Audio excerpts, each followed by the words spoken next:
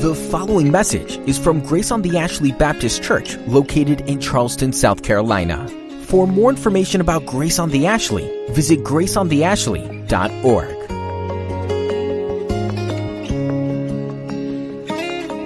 I invite you, if you would, to open your Bibles to the Gospel of Luke, chapter 14. We continue our study of Luke's Gospel this morning, giving attention to verses 7 through 11, Luke 14. Luke writes, "Now he told a parable to those who were invited, when he noticed how they chose the places of honor, saying to them, 'When you're invited by someone to a wedding feast, do not sit down in a place of honor, lest someone more distinguished than you be invited by him. And he who invited you both will come and say to you, "Give your place to this person."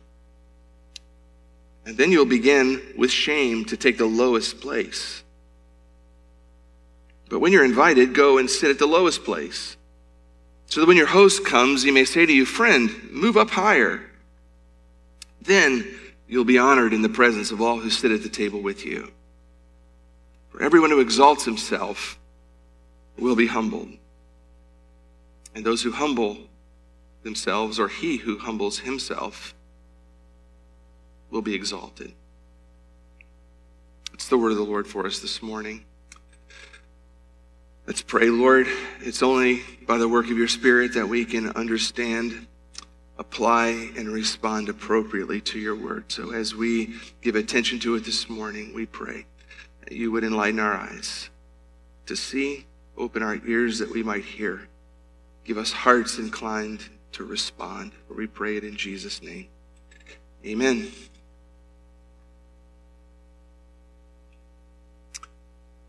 Not long ago, I was riding in a car with our chairman of elders, Jim Pitts, and we were heading to do some visiting. And I asked him, "What's your favorite song, Jim, of all time?" He thought about it for a minute, and he said, "Well, Greg, this one goes back to 1980, when you were 7 years old. It's written by Mac Davis. It's the song, 'It's Hard to Be Humble.'" I said, "I haven't heard that one in a really long time, Jim," so I had to look it up, and I thought the chorus was remarkable. Here's what the chorus says for the song, and I thought it was so wonderful that Jim loved it. "Oh Lord, it's hard to be humble when you're perfect in every way.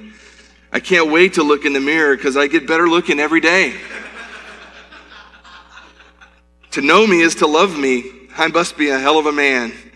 Oh Lord, it's hard to be humble, and I'm doing the best I can." I thought, that's remarkable, Jim, of all the songs. Jim didn't really say that. I just made it up. But Mac Davis really said it, and he really sang it over and over and over again.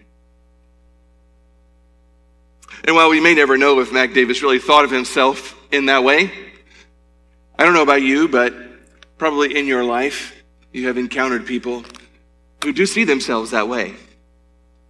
And they make it quite obvious to you when you're in their presence. Probably, though, in some smaller way, less obvious, much more subtle, the sentiments of the song find its roots in your heart and mine. Every one of us knows what it's like to be prideful. It is really the ubiquitous sin, isn't it? It's the sin that's everywhere.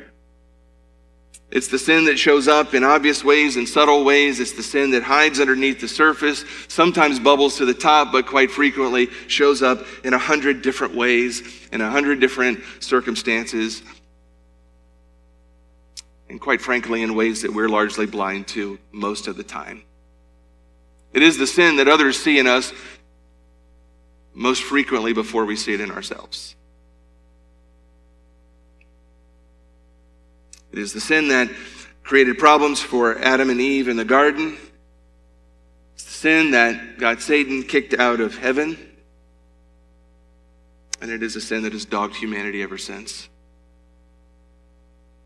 And as we've been studying Luke's gospel, we've seen a drumbeat over and over that the kingdom of God is a kingdom not for the proud, but a kingdom for the lowly, a kingdom for the humble.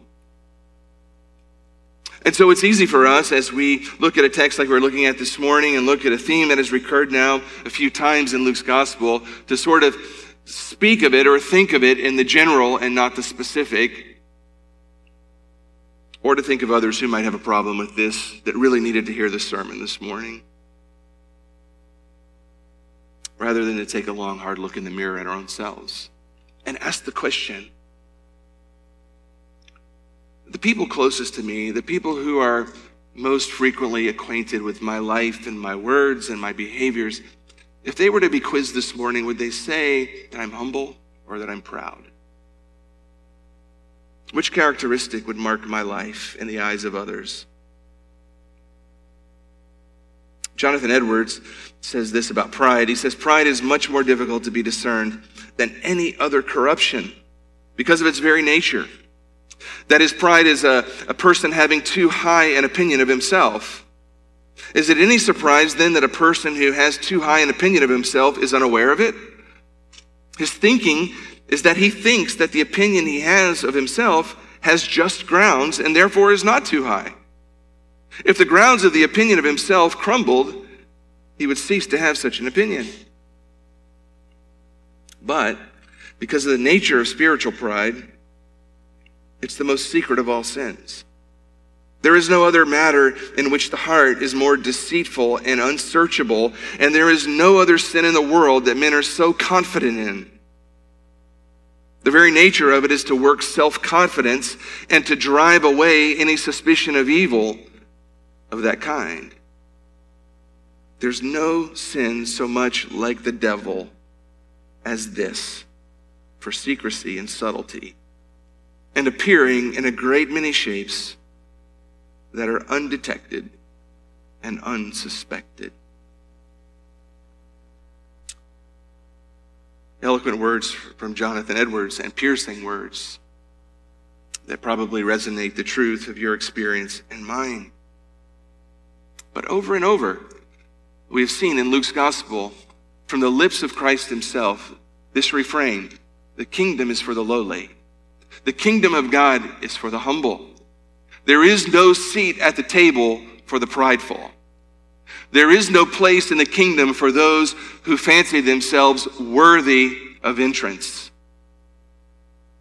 The only way to enter the kingdom is to bow down before the King in humility, recognizing that it's only by his grace that you find entrance, not your own worth. And again, we find this refrain here.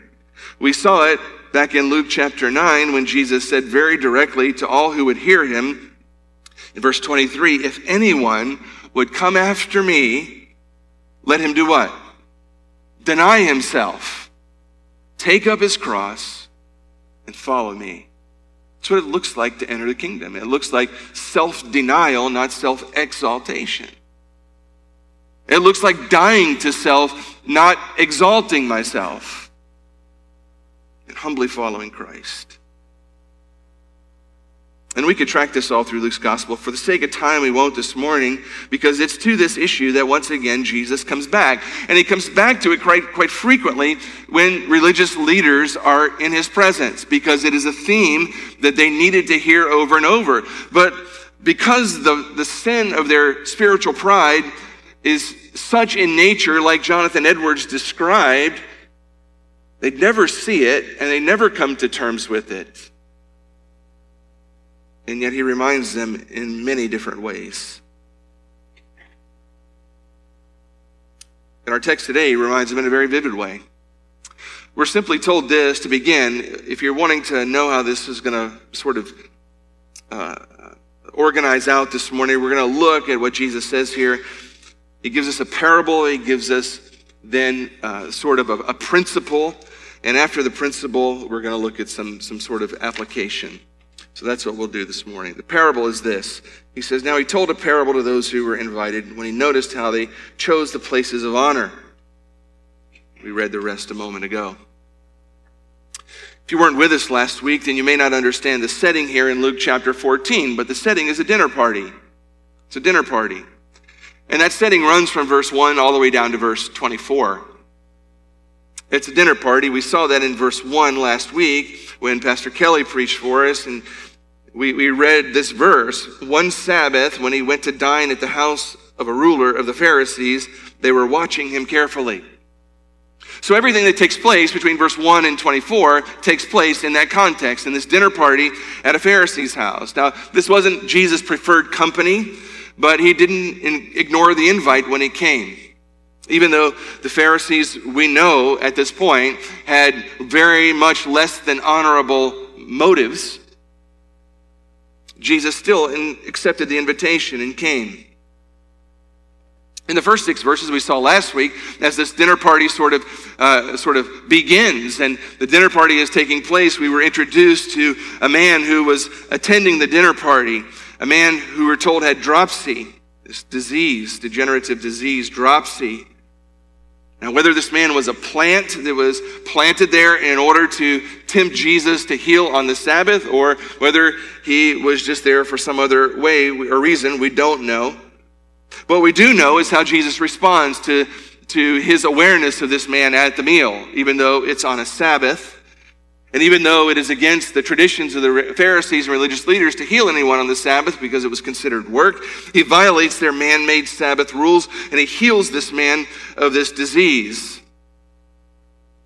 And then he commences from that point on to sort of expose the hypocrisy of these religious leaders and their stunning lack of mercy and compassion, just basic mercy and human compassion. He tells them, you let your rules get in the way of something that is most important, being merciful and compassionate to those who are suffering. And he exposes really the vileness of their rules. And in doing so, he leaves them speechless. They really have nothing to say after Jesus does this, because after all, what would you say? What do you say when your selfish and sinful motives has been put on display? There's nothing to say. So in the awkward silence after that, Jesus decides he isn't finished yet. It's what teachers call a teachable moment. He has their full attention and the attention of everyone else around. And so school is in session, and Jesus schools them on a couple of issues that they needed some schooling on. First and foremost, pride and humility, and also the nature of his kingdom. Now, we're told in verse 1 that we read a moment ago that these religious leaders have got him there and they are watching him carefully. But then in verse 7, we find out that he's watching them too, just as carefully. And so there's this interesting dinner party where these hostile religious leaders are watching him in order to trap him, and he's watching them in order to teach. What's remarkable is they're going to watch him as closely as they want to, and they're going to find nothing but absolute perfect righteousness in him. And he's going to watch them and find and expose their unrighteousness. And as all this is going on, there's one particular thing that catches Jesus' attention. You say, well, what is that one particular thing that he noticed? And he tells us, Luke does in verse 7, he noticed how they chose the places of honor. So Jesus is watching as they're watching him, and what does he notice about this dinner party? Well, what catches his attention about the dinner party is how everyone is jockeying at the dinner party for the most prominent seat. You know, the doors open to the party, and everybody comes into the room, and they're all sizing up the dinner table, and they're all looking at how things are set, and they're all sizing each other up, and they're all figuring out how they can jockey for the best seat at the table. Scrambling for the best seats, if you will. Now, this is a major social event. It's a dinner hosted by a very wealthy and prominent public religious figure. The guest of honor is a very well-known traveling preacher and miracle worker. This is an event that had some visibility. It would have been quite an event. It would have been an event that had a number of people present. And for an event like this in the first century, dinner is set up altogether different than how you and I set up dinner. Tonight, we're having the staff over to our to our house for dinner. I've promised them all Spam figgy pudding, and they're very excited about that. But we've got the table set up, and just like you, if you host people at your home for a dinner, you probably have in a dining room in your home either a round or a rectangular shaped table, maybe a square one, if you're a square kind of person. It probably sits about that high, somewhere in here.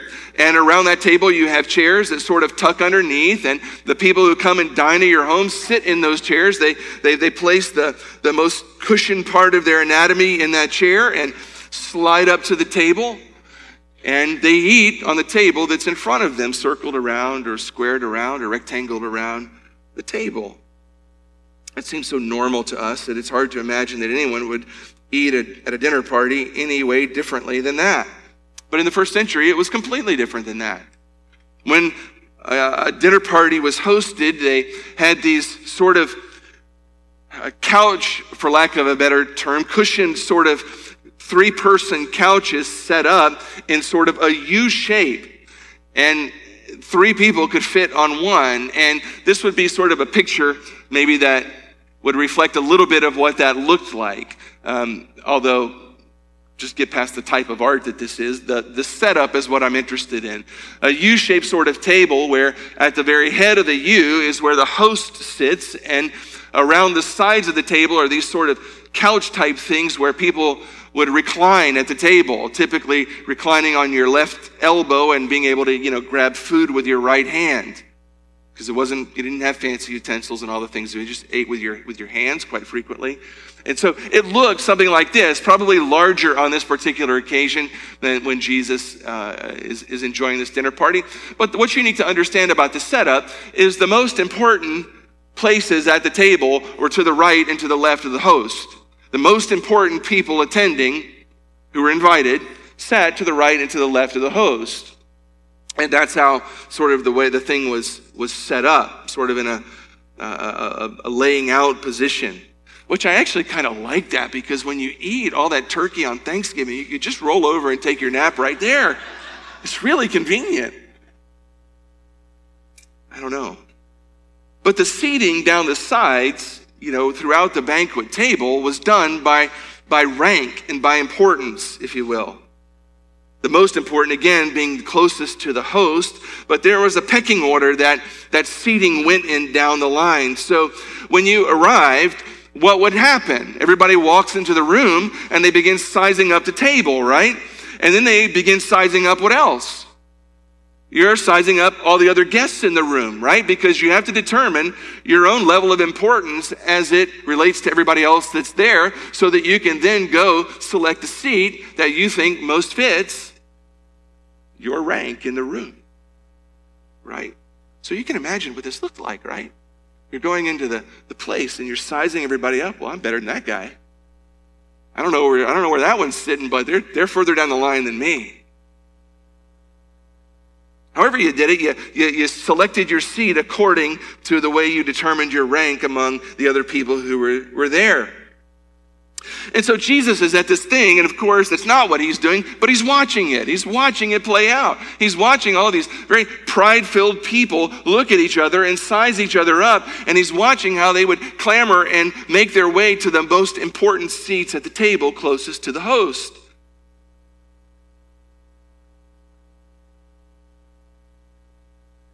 And it's to that very thing that catches his attention, and he speaks. And he has something to say about this. Some advice to give to the crowd, if you will. In the first text that we looked at last week, he's speaking to the religious leaders. He then broadens his comments to the whole audience that's there for the dinner for this next part. And because I know most of you have your Bibles already memorized, you're likely going to notice right from the start that what he says here is not unique, that it's largely just a brief exposition of Proverbs 25, verses 6 and 7. You all already were ahead of me and you realize that, right? You just nod your head, I won't know the difference. Proverbs 25, 6 and 7 says this: do not put yourself forward in the king's presence or stand in the place of the great, for it's better to be told, come on up here, than to be put lower in the presence of a noble, and so on and so forth. Sounds quite familiar to what Jesus says on this occasion, doesn't it? Jesus knew his Old Testament. But what he offers to this crowd is so clear and it's so simple that it's almost humorous, isn't it? He observes all the sort of overt and subtle ways that people are trying to get the best seat, nearest to the host, the most visible. They want to be viewed as VIPs. They want to be envied by other people. They're just scrambling to get the best place, right? It's like a bunch of Baptists at a potluck. You're Baptist, a lot of you. You know what it's like at a potluck, don't you? Don't act like you don't know this. You know this. Nobody writes these rules down, but you know. You come to the next potluck and you'll see. You'll see people mingling around the room, waiting on, somebody to say the Thanksgiving prayer and say it's time to get your food. And there's always those who are working the room and watching their watch, right? And they're waiting for the preacher to show up. Preacher's here. And they start working their way closest to the front of the line, right? The way you want to time this, in case you don't know, is you want to be mingling around right by the head of the line when the pastor says prayer. Because then he says amen, and you're there. You're at the front of the line. The deviled eggs are still there when you get to the end of the line. You know what I mean? That's how you work it. You watch the next potluck, you'll see. That's the best place in the line, first. That's what these people were doing. Except they weren't going for the deviled eggs, they were going for the seats. And they were doing it because they wanted to be viewed as important. And they wanted to be envied. Pharisees are really well known for this. Matthew 23, Jesus says on a different occasion about them in verse 6, they loved the place of honor at feasts and the best seats in the synagogues and greetings in the marketplaces and being called rabbis by others, right? They loved these things. They lived for this moment. But it wasn't just them. It was the whole crowd that had gathered this day. And Jesus can't let this go by without speaking to it. So he says to them, hey, I've got some advice for you. Here's the advice. And to make it a little less immediately offensive, he sort of sets up a fictional wedding feast. He says, let's imagine you get invited to a wedding feast. Here's some advice for you. Advice part 1, don't jockey for the best seats. Do not jockey for the best seats. And he gives them an explanation for why you shouldn't jockey for the best seats if you were to get invited to a fictional wedding feast. What's the reason Jesus gives them? He says, well, because if you size up the crowd and you take your seat in a place of prominence, there's a risk that you're running. The risk is that once you're seated, somebody more important than you may show up in the room. And then what happens, right? The host is going to walk up to you and he's going to tap you on the shoulder and he's going to say, excuse me, but I need you to get up. This seat belongs to that guy. As he ushers that guy to that seat. And thus commences the great walk of shame, right? Because then you have to get up from the table and you have to go reseat yourself somewhere else. Well, now all the other seats are taken and the only seat left is where? The worst seat on the house, way in the back. And so you got to walk past everybody all the way to the back of the table to the worst seat. And everybody's looking at you like, look at that guy. He thought he was the guy. He thought he belonged up there. Look where he's going now. All the way to the back. Must be in the back row. Right? It's the walk of shame. Instead of getting what you were shooting for, being admired, being exalted, being honored, being envied, what you'll end up getting is humiliated and embarrassed and ridiculed. It's better just to not go take the best seats, Jesus says, when you have this kind of environment. In trying to exalt yourself like that, the risk is you're going to end up humiliated. Don't do it. Part 2 of Jesus' advice to them is simply this.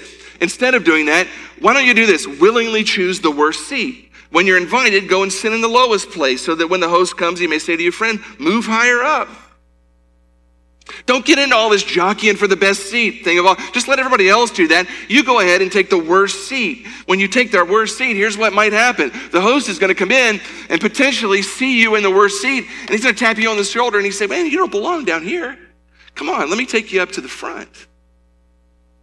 And instead of the walk of shame from the front to the back, you're doing the walk of glory, right? The host himself is walking you past all these people and placing you in a place of more prominence.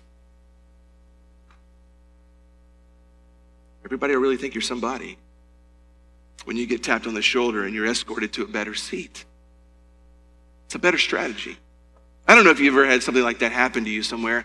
Back in 2020, when I was in the middle of a Navy deployment, I had the opportunity to come back to the United States for just a few days to go to a ceremony, and also to spend a few days with my family in Washington, D.C. And I remember very vividly, this was right as COVID was starting to happen, and I took a flight from London to Washington, D.C. It was a British Airways flight, and I had been very fortunate. I got an exit row seat, and so I was happy with that. I got this long transatlantic flight, and I had a little extra leg room, and I put my bag in the overhead bin, and it was one of those seats where the flight attendant is seated right in front of you, facing you, so it's kind of awkward if you don't talk, right? At least I think so. You don't just look at somebody and ignore them. So we're just making small talk, and the plane wasn't incredibly crowded, and I was asking where she was from, and she was asking, where are you going, and so on and so forth. We made small talk, and I sat back down. And just before before the plane started pulled out and was starting to taxi, another flight attendant comes to me, and she taps me on the shoulder, and she says, "Sir." I thought, oh my gosh, what did I do? She said, "Would you grab your bag and come with me?" I said, thinking, what did I do wrong?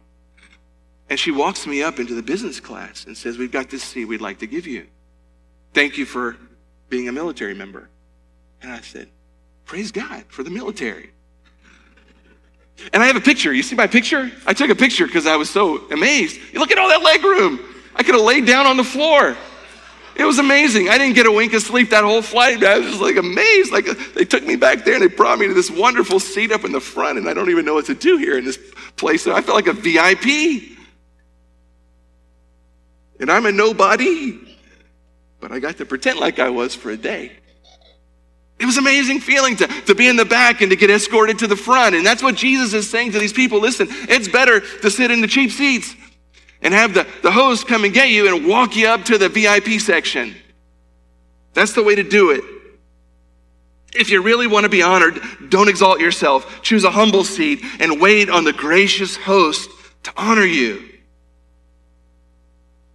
Well, that's a simple story, isn't it?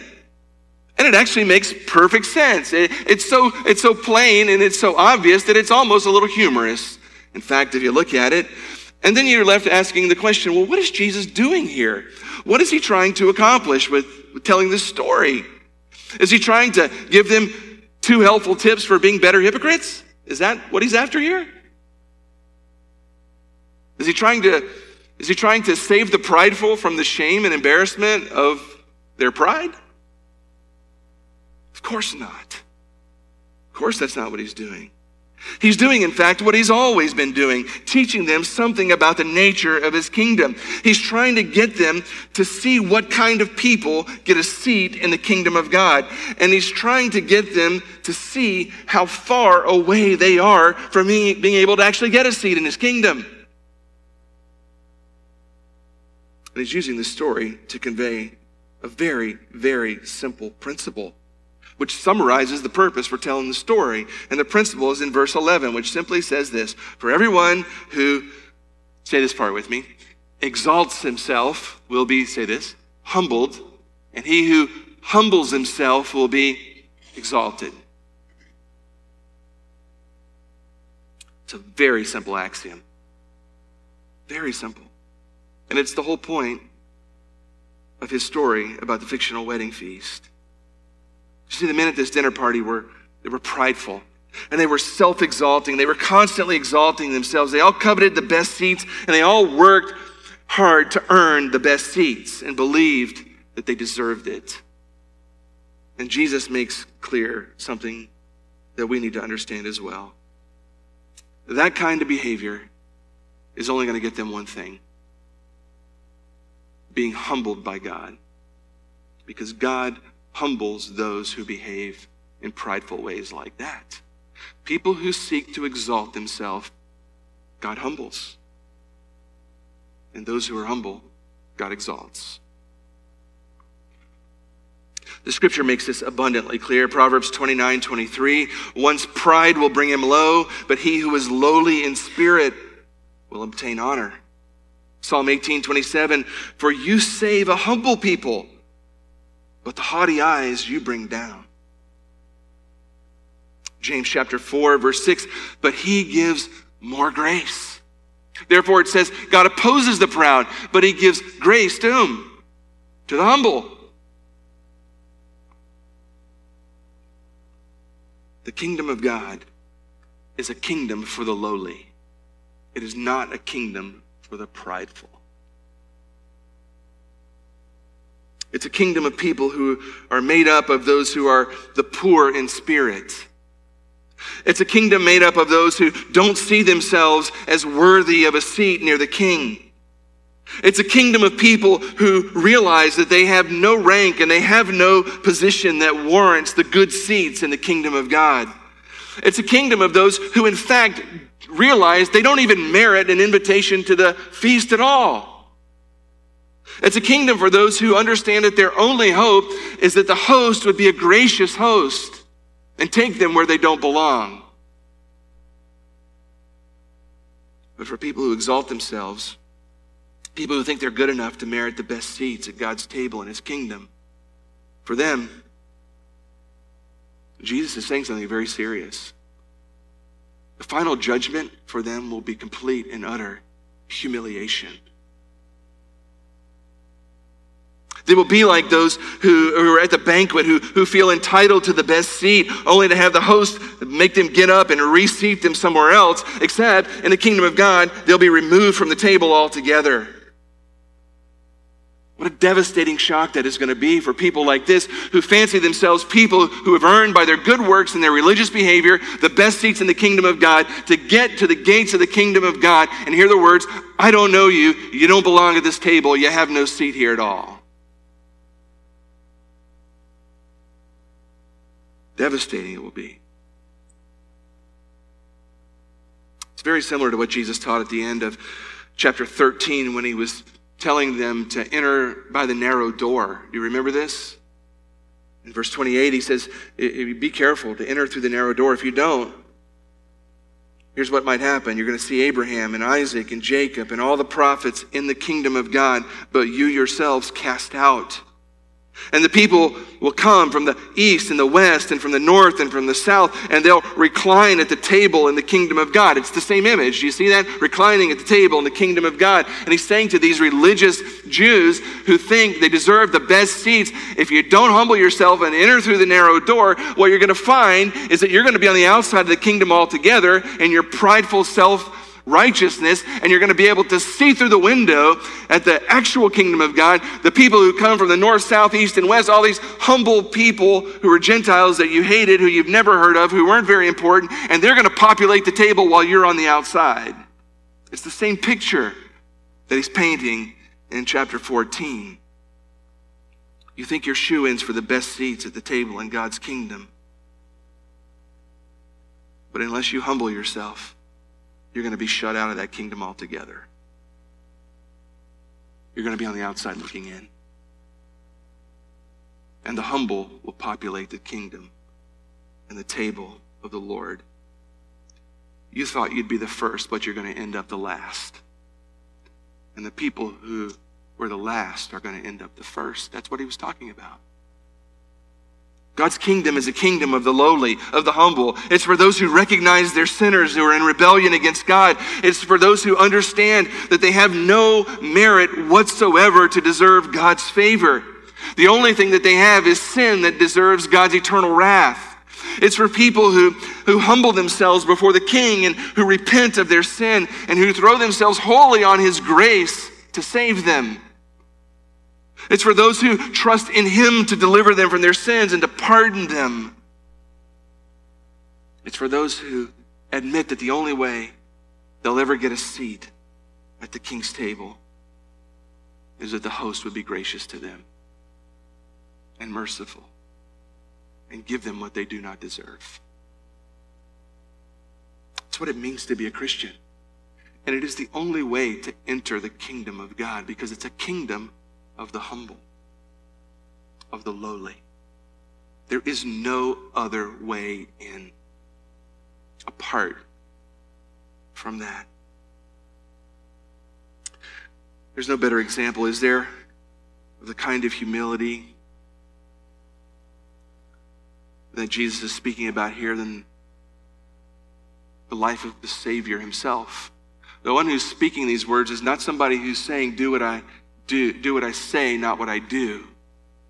He is the living example of what that kind of humility looks like. Here we are, a couple weeks away from Christmas.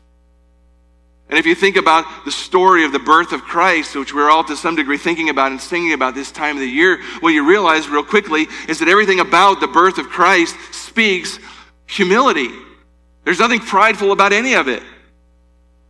Everything that relates to the incarnation, it's a picture of humility. You look at his parents, Mary and Joseph. Who are they? They're nobodies. They're ordinary young couple. They're not exalted. They're not important. They're just ordinary people that nobody would have noticed. They're humble young couple. Nobody that anybody would have expected to be the parents of God. Joseph, a very simple carpenter, a man who worked with his hands, a blue-collar worker, not some sort of master craftsman or anything like that, just a humble woodworker. That's all he was. Just an ordinary woodworker who we don't even hear anything about after the birth narratives. Seems to have disappeared from the scene, died or something. Mary, nothing particularly important or special about her prior to God selecting her to be the mother of the Messiah. Ordinary teenage girl. They were poor. The whole event of the incarnation takes place in the context of what appears to everybody on the outside to be an unwed pregnancy, which would have brought another social stigma onto them. I mean, you couldn't get much more lowly than who they were and the circumstances in which they were operating. They were about as far from society's elites as you could imagine. Just a simple, humble, ordinary couple. In the world's eyes, they were nobody. The place of his birth, Bethlehem, again, it's a place that speaks of humility. Jerusalem was the center of everything that was important. Nothing important took place in Bethlehem. It was a rural farming and shepherding town is all it was. It had a storied history, but at this particular point in history, it was absolutely nowhere. Nobody expected anything important to happen in that place. It's a humble, out-of-the-way, side road town. And yet that's where the Messiah, the long-awaited Messiah, was born. Being born in Bethlehem wasn't humble and lowly enough. They didn't even have the best digs in Bethlehem. They get there and the inn's full. Nowhere even to give birth in a place that's the best that Bethlehem has to offer. They end up in some sort of an animal shelter where, having given birth amongst the animals, the baby is placed in a manger, feeding trough for the animals. Animals, noise and stink and flies and whatever. The whole scene is just a scene of humility. Nothing exalted, nothing important. It's all lowly. The only guests that show up are nobody important. A bunch of shepherds who are out watching the flocks. Social outcasts, bottom of the social structure. Religious outcasts, unimportant people. That's who shows up. No fanfare, no massive welcome, no crowd that gathers, no religious scholars show up. I mean, these days, when a royal baby is born, man, it gets all kind of fanfare. For the love of all things holy, you can't open your news right now without hearing something about Meghan and Harry. And who cares about Meghan and Harry? The only reason anybody cares is because that man is the son of a king. So paparazzi flocks around everywhere they go and hangs on every word. But when the King of Kings is born, there's nobody. Just shepherds. Just shepherds. It's humble. His ministry from start to finish was a ministry to the lowly. We've seen this all throughout Luke's gospel. He spoke to women, he touched the sick, he healed sinners, he dined with tax collectors and prostitutes.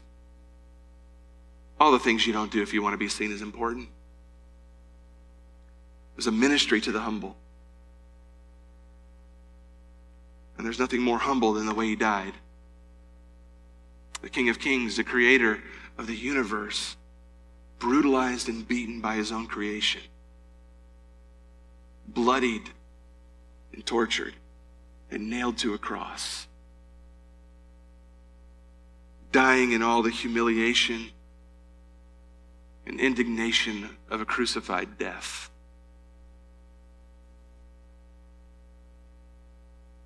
There's never been one who has gone from so high to so low as the Lord Jesus Christ. Nobody.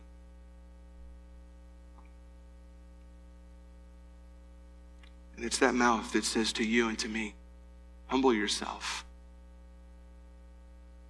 Humble yourself before the Lord if you want to be exalted. But if you exalt yourself, God will humble you.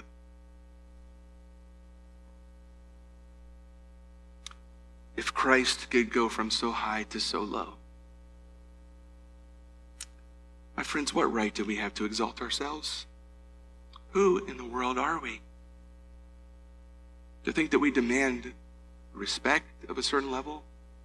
To think we should be able to demand a particular place or a particular thing? Or that we have some sort of rank or position that we can push? We have nothing. Anything good that we experience is purely living on the currency of the grace of our host, the Lord Jesus Christ. What do we have to be prideful about? Our religious works? They're garbage. Our supposed morality? Who's kidding who here? None of us get it right, even most of the time, much less all the time.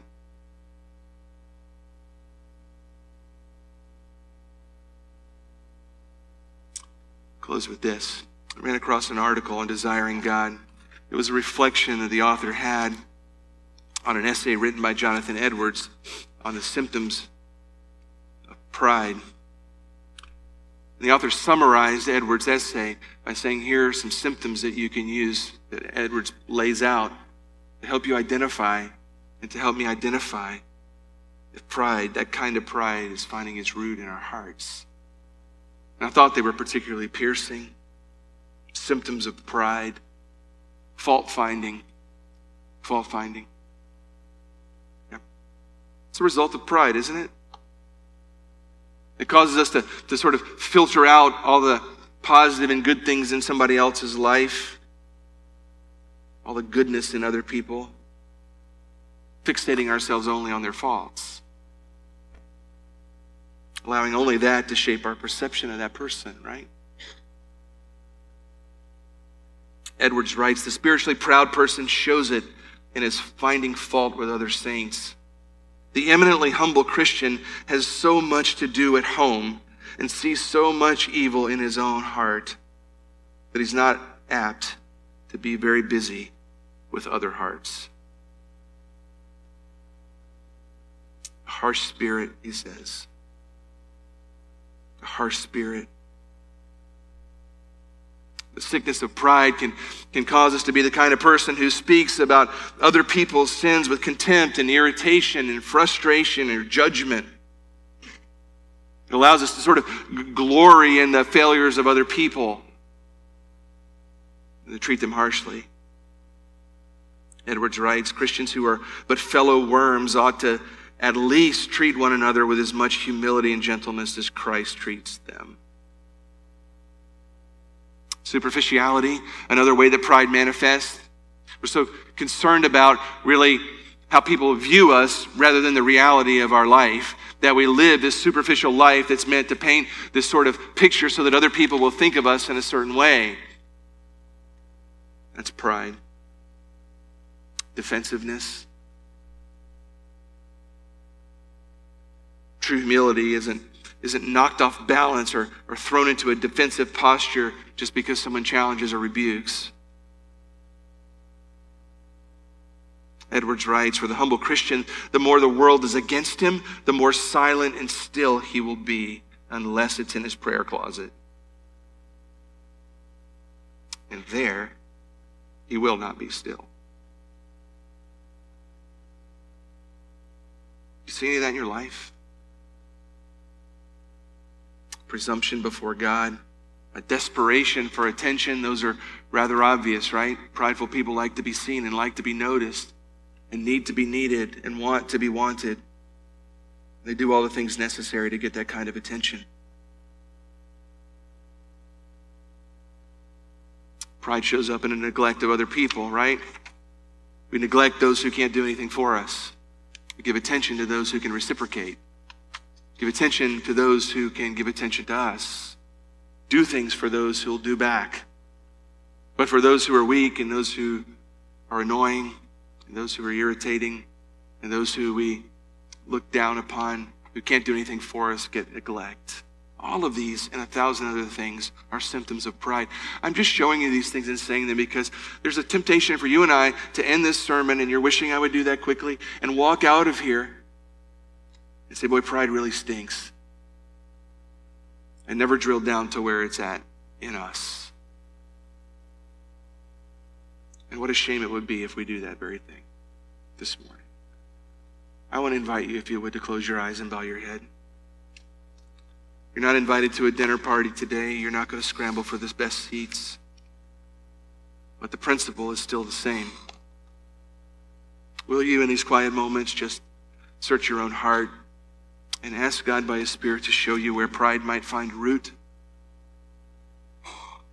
Maybe it's in one of those 7 symptoms that we showed on the screen there that sort of tweaked your conscience. Or maybe it's some other way that the Spirit of God brings to your attention.